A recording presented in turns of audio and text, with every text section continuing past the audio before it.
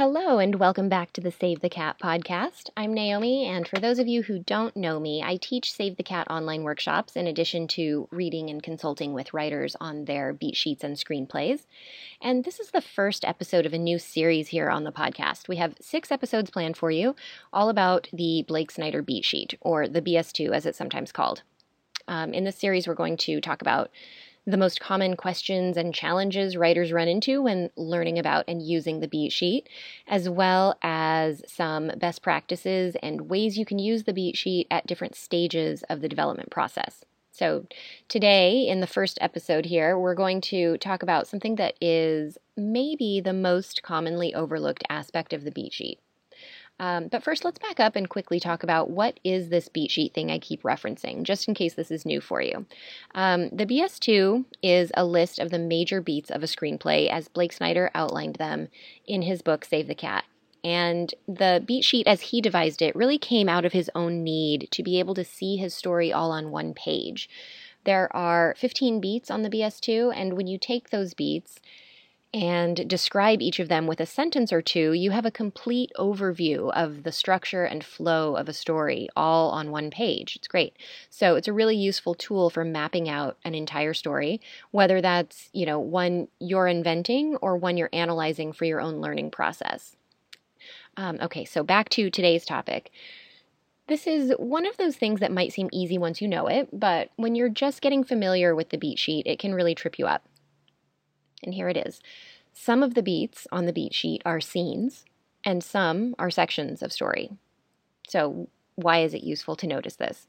Well, if the process of figuring out your story is like putting a puzzle together, it's helpful to know the size and shape of the piece you're looking for right now, right? Is it a clear turning point, which usually happens in one scene or even a moment? Or are you looking for a bigger piece? And should you be thinking in terms of things that are happening, across several scenes or sequences? So, for example, one of the beats on the beat sheet is the catalyst. And a story's catalyst is typically a scene. The function of that beat is to intrude into the main character's life and shake it up, to introduce the main conflict. Whether the protagonist knows about that conflict yet or not, that's where it's generally introduced, and the audience is aware of it. The other thing that the catalyst can do is present the protagonist with a problem or opportunity that will need to be dealt with. So it's typically a turning point, and that happens rather suddenly or quickly, very often, and it happens, in one scene. So if we look at a few movies, in Die Hard, it's when the terrorists show up. In Hell or High Water, it's when the sheriffs learn of the bank robberies. And in Silence of the Lambs, it's when Clarice meets Hannibal Lecter for the first time and he issues her a challenge. On the other hand, the next beat after the catalyst on the beat sheet is the debate. And that's a whole section of the story. In your script, it's going to be, 10 or 15 pages or so. And there's a lot that's happening in that section to get us on board with the journey that the main character is about to go on. So, for example, in Silence of the Lambs, in that section, that's where we see Clarice summoning enough courage and working through all the steps to fulfill Lecter's challenge to his satisfaction. Then that results in him making her the offer to help solve her case. The debate section, deals with everything that needs to happen to move us from the introduction of the conflict to the protagonist taking on the story goal. And we usually need several scenes to get there believably. We want to do it in a way that the audience is willing to go along for the ride. So you might be thinking, what's the big deal there? Some of the BS2 beats are scenes and some are sections. So what?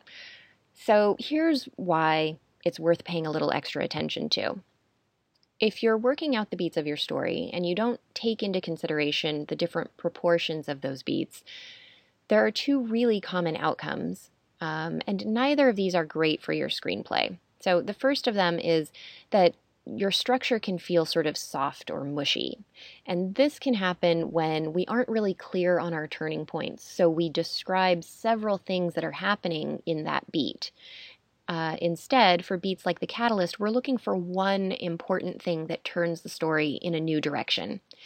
Like, for example, if I'm writing Silence of the Lambs, and for the catalyst I say, in this beat, Lecter confesses to some unsolved murders, and Clarice goes to meet him, and he makes her an offer to help, and then Clarice's dead father comes to her in a dream and tells her she has to be the best FBI agent she can be. That's just too many things. The catalyst is an event that turns the course of the story, and we feel that sharp turn when we're reading or watching. That's part of the fun of the ride. So part of your job as the writer is to make a choice and find that event that's going to effectively turn the story. The second outcome that can be, that can happen when you're not paying as much attention to the proportions of the beats is that you don't have enough story to fill out the length of the screenplay. This can happen when we accidentally describe those beats that are supposed to be sections of the script as scenes or single events. Again, to use Silence of the Lambs as an example, in the debate section there, Clarice is taking several actions, and there are several different things we're learning about why this particular journey is going to be so hard but also so important for her. But say I'm writing that story, and if I was figuring it out and working on the beats, and on the beat sheet I wrote, Clarice goes to the storage unit and finds the identity of the killer. That's really only one scene. So if that was the way I described the debate section on my beat sheet, when it came time to go from beat sheet to note cards or to script, if that's all I had, my first act would be too thin. Not only too short, but I'd also have just missed out on a lot of important story stuff that we need for the audience's emotional investment and the character's stakes and all of that. So that is why it's an important distinction, and one we wanted to devote an entire episode to. And I challenge you to look at the BS2 and maybe even look at the beat sheet of your own project and see how you're handling the proportions of the beats. Do you have scenes where there are turning points? And do you have enough in the sections to fill out the story? Take a look and see how you're doing there. As always, I'd love to hear your thoughts and questions in the comments. And I'll be back soon with the next episode of this series where we'll talk about why you probably won't figure out your beats in chronological order and how you might want to approach those beats instead. So until then, thanks for listening and happy writing.